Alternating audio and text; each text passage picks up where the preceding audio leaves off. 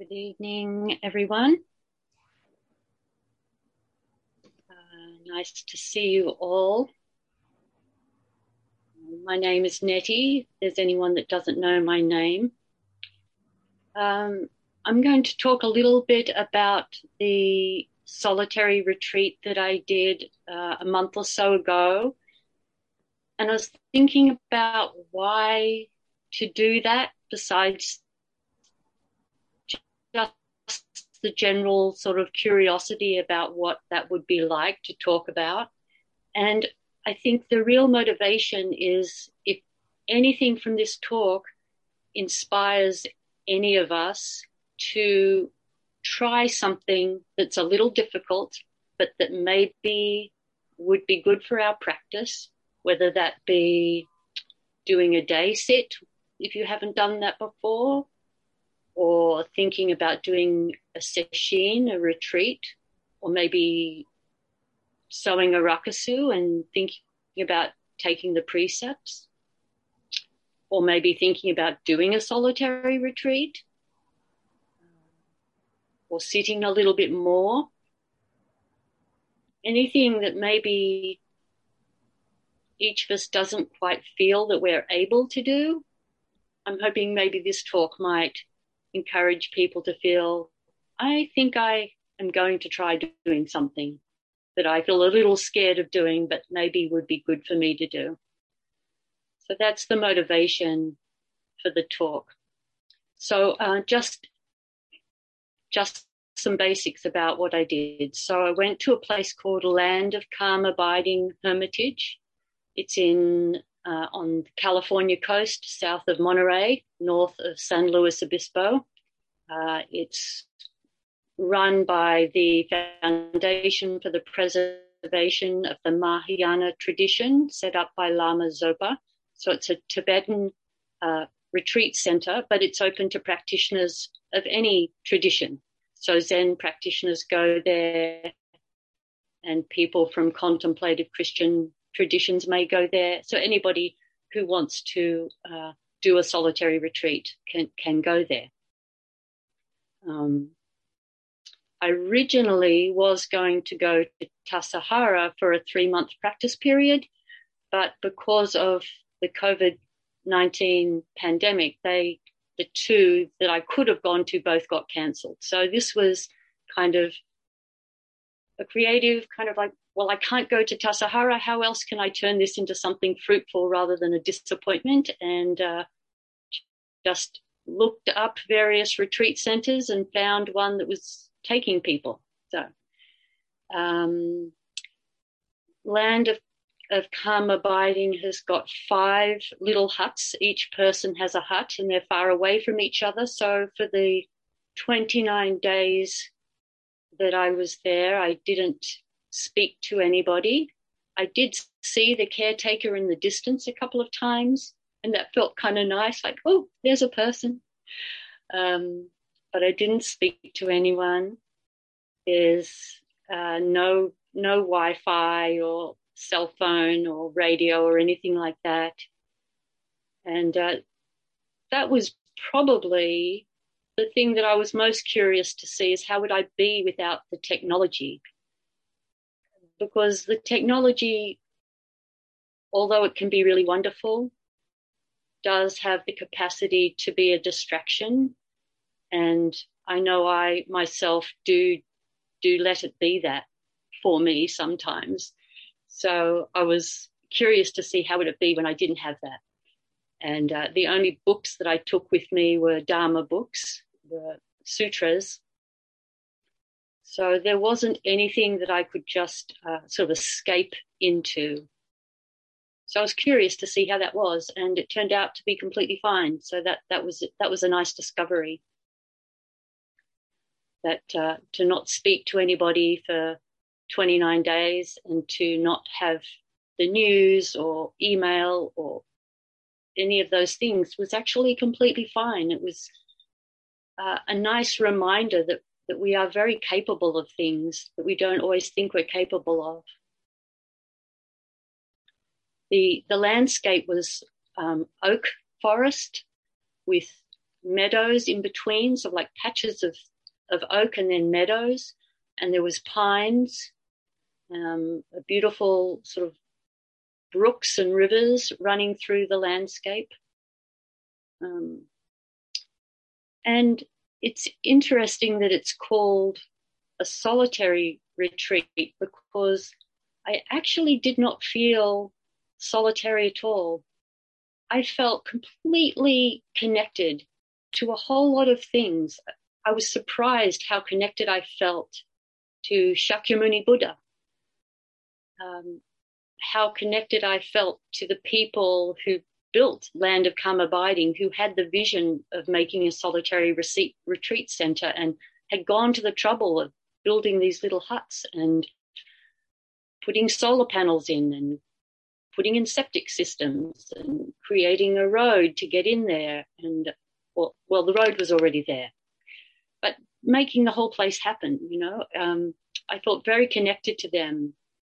I felt a lot of connection to all of the ancestors who took the teachings of the Buddha, memorized them, verbally transmitted them for a number of centuries, and then started writing them down.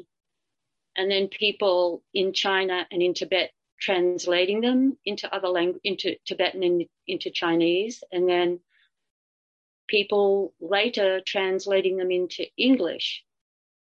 I felt very connected to all of that while I was sitting there by myself. I didn't feel at all solitary. I felt very connected to this Sangha, to all of us, to all of you, for a number of reasons. One, because it's the power of the Sangha that kind of gave me the courage, maybe you could say, the belief in myself to even do such a thing. But also one of the things that I did have with me, which was very comforting, was I did take my laptop and I downloaded class series that Kokyo had given over the years here at Santa Cruz Zen Center, and I was able to listen to them. And so, of course, I heard the voices of some of you who are here right now, over the years. I listened to talks from 2011 and 2016 and 2017 and 2020. And just hearing people's voices just felt wonderful.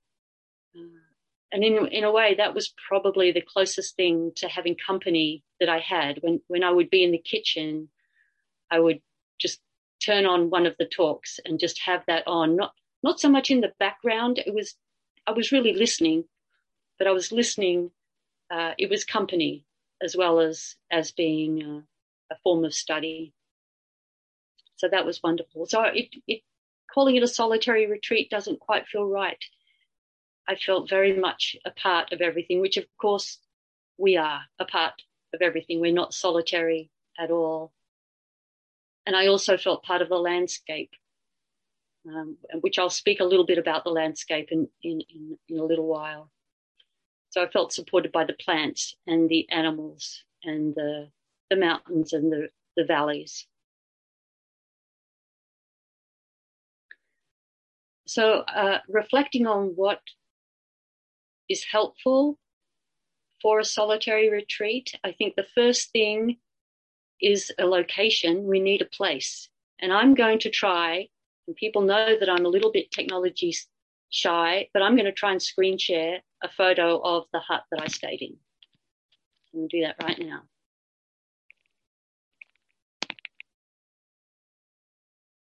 Oh, are you seeing it?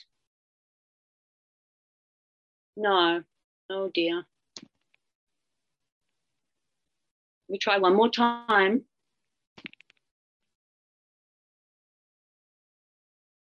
I'm not going to try. Okay, I'm not going to try.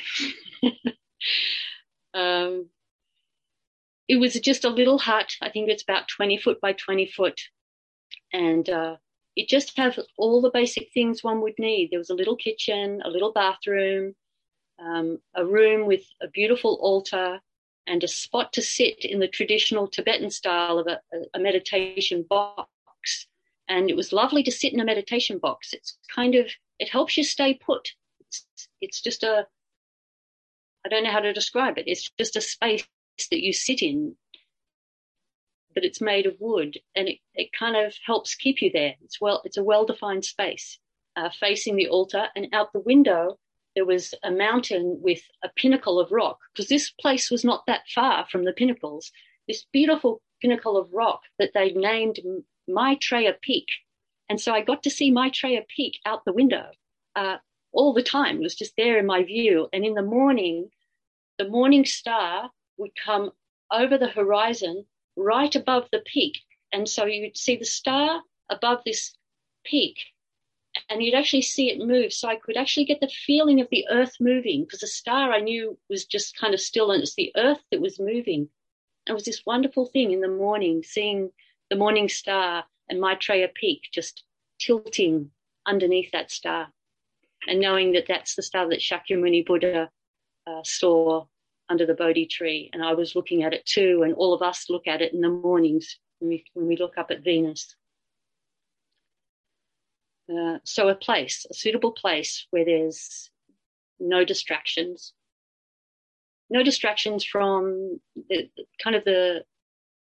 sort of noise of the human world. It was lovely to have no sound of cars and no sounds, well, mostly no sounds of traffic. It was really lovely not to have those sorts of human sounds, human created sounds. The other thing that I think is very helpful is a pretty firm schedule, a fairly tight, disciplined schedule. And each week my schedule I added a little bit. In the first week, I was able to sit 7 40-minute periods a day. And between, the beginning of the day or near the beginning of the day, I'd do a service, and near the end of the day, I would do a service. And I would have periods of time for studying and periods of time for memorizing. I was trying to sort of memorize our ancestors and memorize the Makahanya Haramita Shingyo and the Daihi Shindarani, sort of memorizing the non-English sutras that we have. I did go for a run every day because I like running, and I think that's not really conventional to have sort of vigorous exercise in a retreat setting, but I did. Maybe I'm a little bit of a rule breaker anyway, so that was part of my personality to do that. But it was lovely to go running. It had a very contemplative feeling, and it felt like a way to integrate what I was studying with the landscape. I would be studying these teachings, and then I would be moving through the landscape and contemplating them as I was looking at the trees and the birds and the sky. And I was able to actually run to a spot where I could see the ocean each day. And the ocean is such a powerful metaphor for us in Zen. And just to see it for a few moments, I would just see it and say, hello, and then I would turn around and head back. And just to see that vast expanse of water, which is like Buddha nature pervading everything, just incredible expanse. It was lovely to see that just for a few moments each day. So a supportive schedule, and one that you can stick to. So in the second week, I added an extra sit, and the third and fourth week, I added another sit. So I was doing 9 periods of 40-minute Zazen a day. And so with that and all the other elements, there was really very little time that wasn't scheduled. There was just time for cooking food and then eating the food and then doing the dishes. And I think that's good. It was good to have a very full schedule. Maybe for some people, having no schedule, their mind would remain completely at ease and settled. But I had a feeling that if I didn't have a strong schedule, I'm not sure what my mind would have done. I think it would have just sort of floated about wondering what to do next. It just doing Zazen seemed like the very best way to use my time. I think it's important that we like ourselves too if we're going to go away, like just a general sense of self-regard. and at the same time, not too much of an identification with ourselves as well. So it's like both from the relative and the ultimate perspective. From the relative perspective, a faith in ourselves, a trust in ourselves, a general appreciation of ourselves. And then from the emptiness side, to not be too attached to ourselves at all and be able to laugh at ourselves and not take ourselves seriously. Let's see. But one thing I noticed was how important food is. Like, I did think about food a lot. I didn't actually quite take enough food. So I had to be very, very careful, measuring it all out. And I'd get containers and put little lines all the way up, like the rice jar. So I knew exactly how much rice I could have each day so I wouldn't run out. And it was quite humbling to see just how important food is in our lives. And especially when there's not a lot of it, it becomes even more kind of important. And I finished the whole retreat with literally some black tea leaves, some nutritional yeast, and some leftover cocoa. That was it. Everything else got used up. So there was something kind of fun too about that. I was thinking about it as sort of a dignified simplicity. When we don't have too much, I think we appreciate things more. If there's too much scarcity, then it's demoralizing, and there's nothing really dignified about literally not having enough. But when you have just enough, a kind of dignified simplicity, everything is so beautiful. I still remember the sensation of getting the last grain of rice, out of the pot and being so happy to have it.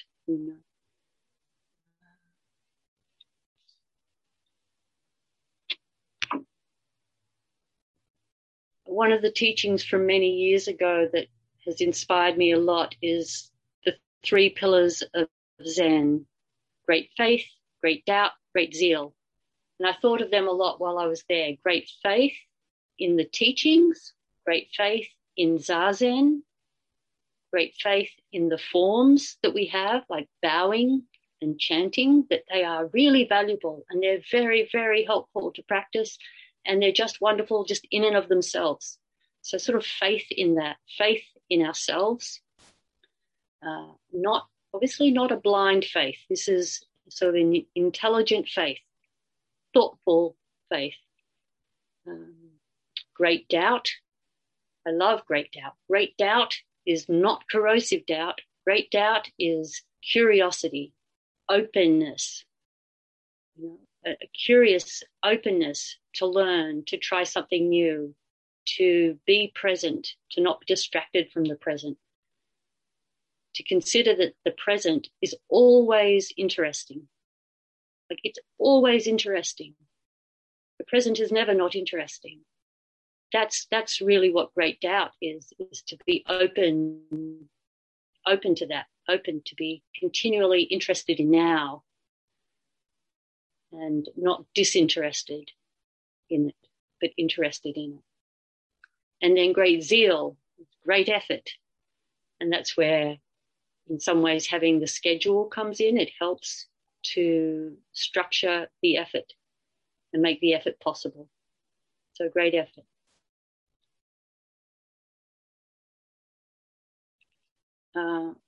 A couple of things about the actual place, because I think people might be interested to hear some of the animals that I saw there. Twice I saw bobcats. Well, twice I saw a bobcat. That's a better way of saying it. It might have been the same bobcat. And it was sitting on a hill and just looking up at the sun. It was like the morning sun, maybe 10 a.m. And it was just looking at the sun. And both times I was running and I ran around the corner and gave it a fright. And it was just, the first time I ran around the corner and I saw it didn't see me. And I was able to just watch it for a while. It was quite close. And that was just beautiful, watching this bobcat. And then I started making little sounds, like, just made little squeaky sounds until it noticed me, and then off it went. And the second time, we gave each other a fright. I came around the bend quite quickly, and it was there, and we were very close to each other, and we both jumped, and it just jumped and turned, and its little tail bobbed up and down, just like its name. It bobbed. I didn't see a mountain lion, although I did hear that another retreatant did. But after it rained, the track that I ran on was kind of like clay, and it would get very, very mushy after the rain, and there'd be fresh mountain lion prints in it in the mornings when I'd go for my run. So I would be following the same tracks as the mountain lion. And I had this image of our lion that holds up Manjushri on our altar here at Santa Cruz Zen Center, and that Sally made for us, Sally, who's a sculptor. And I thought about it as like that lion just popped over to Land of Calm Abiding Hermitage just to get a bit of exercise. And after it had done a bit of running, is going to head back to the altar at Santa Cruz Zen Center. And that just felt so nice. They're the kinds of things that my mind did when I was running. It was lovely. I saw a skunk on the trail sipping water out of a puddle, and it didn't want to get out of the way when I came along. It just stayed there sipping water out of a puddle, and I kind of just edged my way around it. So that was interesting. I found a little vole, like a little blind mole. I called it a vole. I never got to look it up to check exactly, but it had no sort of functioning eyes and had a long sort of proboscis nose that was kind of pink, and it seemed to have got itself disoriented and was rolling around on the trail, but I could see a little hole that looked like its hole, as if it was trying to get there. So I carefully nudged it with a stick and helped it. And when it got to the hole, it kind of spiraled down the hole, as if when it was rolling around on the trail, it was trying to spiral down, but there was nothing to spiral down. It was just rolling around on its belly. And so I nudged it across, and then it spiraled down. So that was a lovely experience. And there were lizards and geckos and salamanders after the rain, and bats and owls and eagles and squirrels and blue jays, and lots of deer, of course. So that was part of the not feeling solitary, of course, was just being with all of that. And at night time, there were mice in the ceiling. So I had to wear earplugs to sleep. But even that was nice, just to know that they were going about their business. You know, the place was very healthy. It was a very pristine, natural environment. So there was a real sense of the animals leading their good, full, happy lives. They weren't leading modified, having to adapt to human type lives. They were just doing their lives, and that felt lovely to witness that and be in that, and hopefully not be too much of a disturbance to that. I did want to read a case from the Blue Cliff Record. It's only short. Case 32, Elder Ting stands motionless. Elder Ting asked Lin Chi, "What is the great meaning of the Buddhist teaching?" Lin Chi came down off his meditation seat, grabbed and held Ting, gave him a slap, and then pushed him away. Ting stood there motionless. A monk standing by said, "Elder Ting, why do you not bow?" Just as Ting bowed, he suddenly was greatly enlightened. What I love about this story is he was a teacher and he was a student, and the student asked the teacher a question, and the teacher was vigorous with him. But what I love about the story is the teacher was vigorous with him. He was standing there in a state of kind of shock, and then a Sangha member, someone who was watching the whole thing, said, "Ting, why don't you bow?" And that encouragement from this other monk who was watching, who wanted him to wake up, who was witnessing this exchange, said, "Why don't you bow?" And Ting heard that encouragement and he bowed. And at that moment, the universe cracked open for him. It's a beautiful example in the Koan stories of this relationship, how we can help each other with our practice. And there is no way I would have done a solitary retreat without the support of the Sangha encouraging me and giving me the sense that it's possible. It wouldn't have happened. So I was kind of like, do I bow? I don't know what to do. And then someone says, do it. Okay, off I go to land of calm abiding. And all of us already are doing that for each other, and we can continue to do that for each other. And we also don't know how we are already doing it for each other. We don't know sometimes how each of us is inspiring and encouraging others of us. But we are, which is wonderful. I'll just speak for about a few more minutes, and then we will stop for some announcements and then continue on for those who want to stay for question and answer. So I just wanted to finish by sharing a little bit of the sutras that I read. I studied the Samdi Namochana Sutra, which is a sutra I would not have thought that I would be able to read. It's sort of easy and difficult at the same time. If anyone's read it, you get these metaphors that repeat and you go like, yes, I get that. I understand. You've already given 5 examples of that same metaphor, like there is something red behind a crystal, so the crystal looks like a ruby. And there's something blue behind the crystal, and now it looks like a sapphire. And it just goes on like that. And then it says something that completely blows your mind, and you just have to read it over and over and over, and then go back to all of those metaphors that seem so straightforward. And then they really help you go, oh, I see. That makes sense now. Yes. So I read that sutra right through, which I had not done before. And again, with the support of Sangha, I listened to the class series that Kokyo gave in 2011 on that sutra. I listened to that, I think it was 8 classes, and I listened to it through 3 times while I was there. So over and over, taking notes and trying to deepen my understanding of the sort of language that's used in that sutra. And Tenshin Roshi Reb Anderson also wrote The Third Turning of the Wheel, which is about that sutra as well. So that was the main thing that I studied, but I also read the Platform Sutra, which is just it's just lovely to read. It's just a beautiful thing to read. The Diamond Sutra, which is quite short and also lovely to read. And to know that for some people, a single line from some of these sutras completely woke them up, like transformed their lives, just one line from these sutras. So we can try and slow down and really read them and imagine how powerful they are and that they can be powerful for us. And I also read the Lotus Sutra, which I know some people here are reading aloud. Tracy is reading it aloud with some friends, and other people have read that sutra aloud as well. So it's a wonderful sutra. In the Samdi Namochana Sutra, there was one thing that really kind of made me laugh because it was so simple.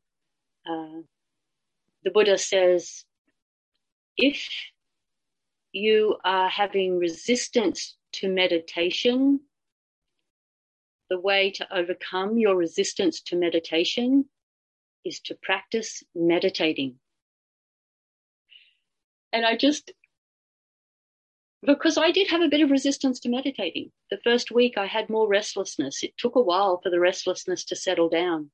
So when I read that line, I thought about that a lot and thought, yes, just keep on doing Zazen, and that will overcome the resistance. And of course, that's what we do at Santa Cruz Zen Center. We have an amazing sitting schedule here to help us all. A couple of other things that I took away from it is a stronger commitment to want to turn myself towards objects of purification rather than objects of distraction. And it's not that specific things are objects of purification or distraction. It's how we see them and how we react to them and how we respond to them, how we understand them. But one way in which I am hoping that I can sustain is less time online, less time just doing things that are, that don't take much mental effort but aren't really terribly beneficial. They're not teaching me anything or deepening my understanding of reality in any particular way. So sort of doing less of that, a little less. So I hope that continues on. The whole retreat really deepened my love of the Dharma and deepened my love of all the teachings and just deepened my love. It really just deepened my love of everything. Everything is fully permeated by Buddha nature, without exception. And I felt that was felt more often while I was there, and deepened my appreciation in that way. Lastly, many of you do know that I'm moving back to Australia after 20 years of being in America. And I really want you all to know that I want you to stay connected to me if you can, if you want to. Don't forget about me too much. I would love people to stay connected to me via email, and I'm making a website at the moment that will be up next month, and it'll be easy to find online. So please don't be shy about checking in with me every so often to make it easier for me as I transition to another country. All right, I think that will do. So we'll just do a closing prayer and then announcements and then Q&A for anyone who wants to stay. Beings are numberless. I vow to save them. Delusions are inexhaustible. I vow to end them. Dharma gates are boundless. I vow to enter them. Buddha's way is unsurpassable. I vow to become it.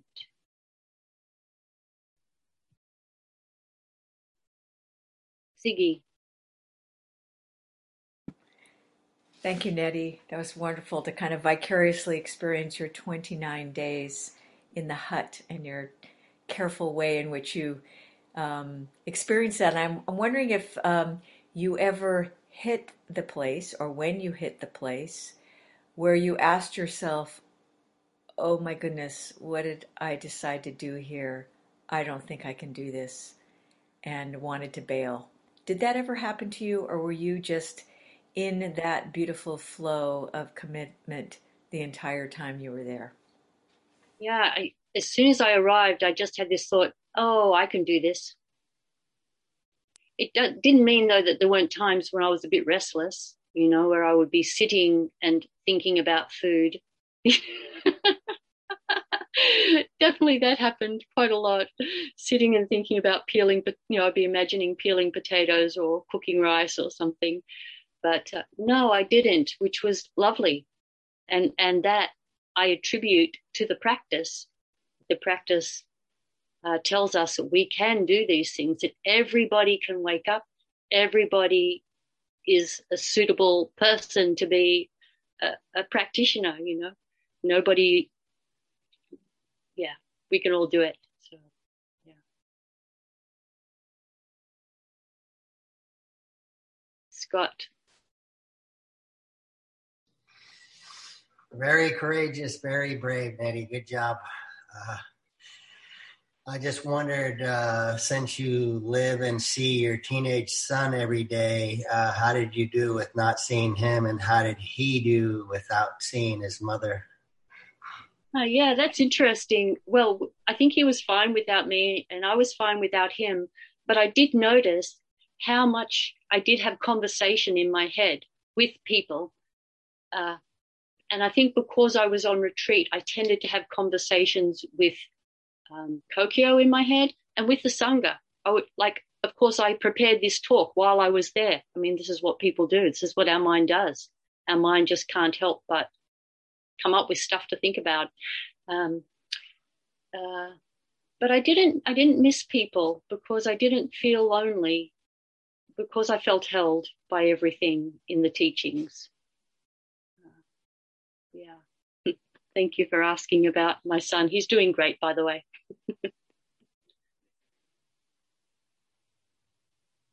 Liz. Yeah, thank you for sharing the retreat. It was really encouraging. And I was wondering at what point you remembered that teaching about resistance to Zazen. Yeah, that sounded really wonderful that occurred to you. And also it sounds very natural to think about food. I can imagine I would think about food.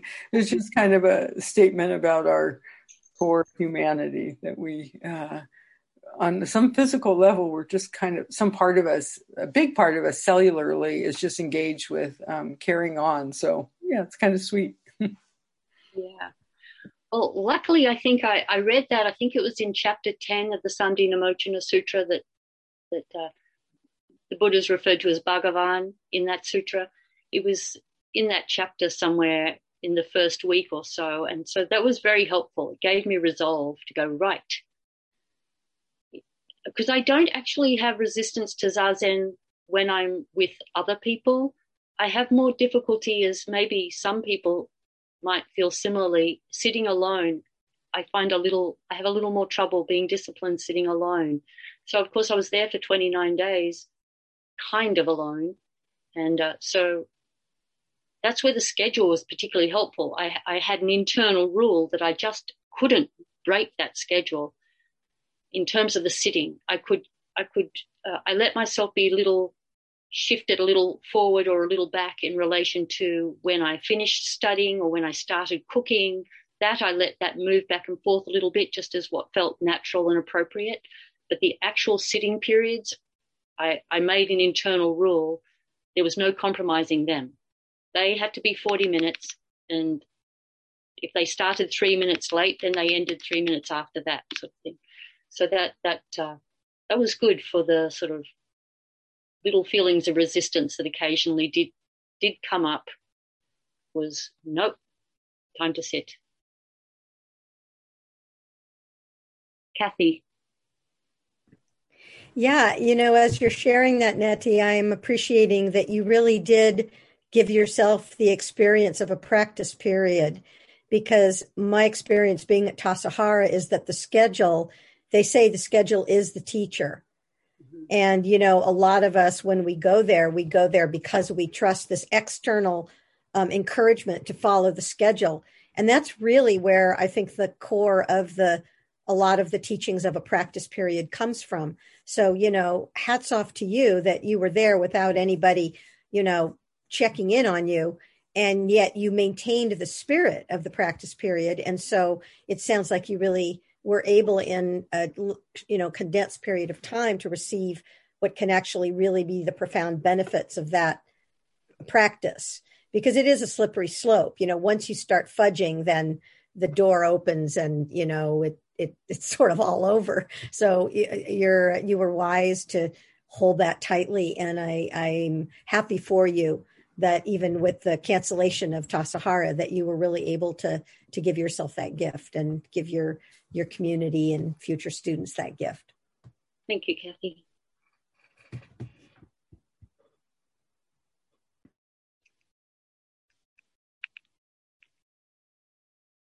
It's Joyce.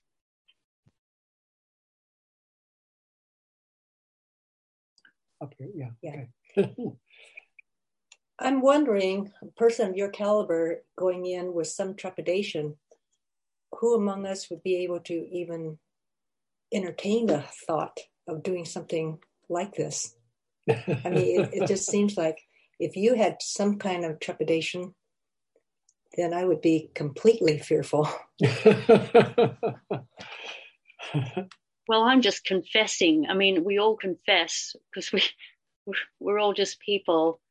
You could I'm not saying that you should do it, but I think it's good for us to consider that we all could, if conditions made themselves available to do something like that. And I think what's important is that we each just be willing to lean in a little to what feels a little scary for us, and just lean into it. And I'm glad you asked this question, Joyce, because I was thinking how often Sangha members know better than us what we're capable of.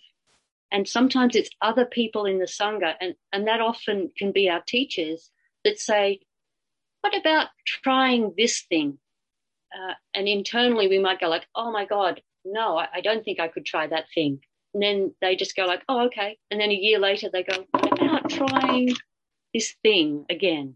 And you go like, I'm not so sure, and then they just say it again. And then you go like, okay, all right, I'll try it. So sometimes it's explicit like that, a teacher just gently giving you the nudge. But I think we each can do that for each other, and that sometimes we can see better we can see in each other's capacity better than sometimes we can see it ourselves, because I think often people do have a sense of being aware. We're all aware of our neuroses. We're all aware of our fears and our anxieties. But that's okay. We can have fears and anxieties, and we can be a little bit neurotic. We can have all of those things, but someone else can look at us and see our true nature and see our courage and see our strength, and just gently say, hey, have you ever thought about doing that? Or even just simply by modeling it and doing it, we think, wow, if they can do it, then maybe I can do it, which is exactly what I said at the beginning of this talk, that my hope that this talk might make some people feel they could do something that they previously thought they couldn't do. So thank you, Joyce, for asking that question. Patrick. Could you try showing us the picture of your hut again? Okay. What's the problem? There it is. That's Thank beautiful. You. So that's the little hut that I stayed in. Oh, it's very sweet. Yeah. Yeah, it's sweet. And these are all oak trees. I guess I don't know the names of the different types of oak, but I just think of them as live oaks. Is that right, Liz? Something like that? Maybe other kinds too, yeah. But maybe they're not oaks. Maybe there's something else. What do you know what they are, Liz? Can you tell? I can't tell, but okay. Maybe all not. Right, I'll stop sharing. Oh, thank you, Jean. It was just a double click and I did a single click. That was the only problem. They do look like live oaks. I spent a lot of time around oaks here in Austin, and they look like live oaks. Yeah. Yeah.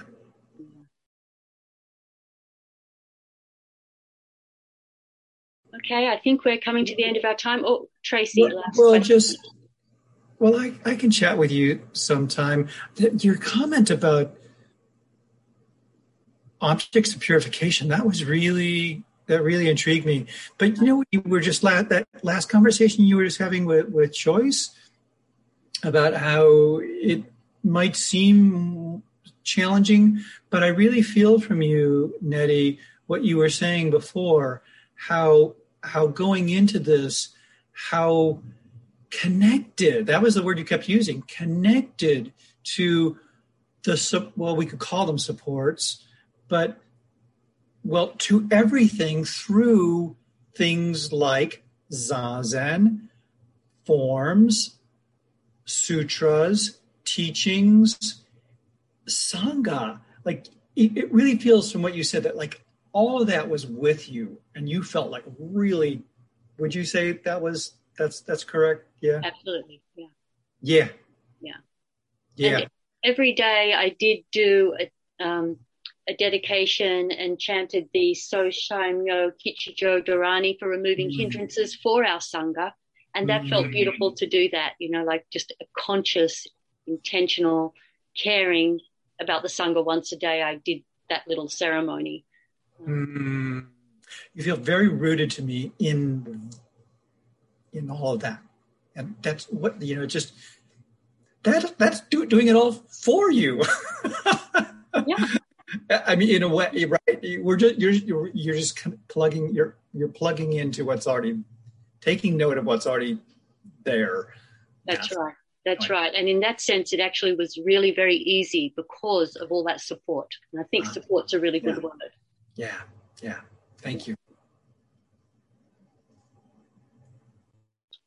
All right. Well, thank you everyone for being here and keeping our Sangha going.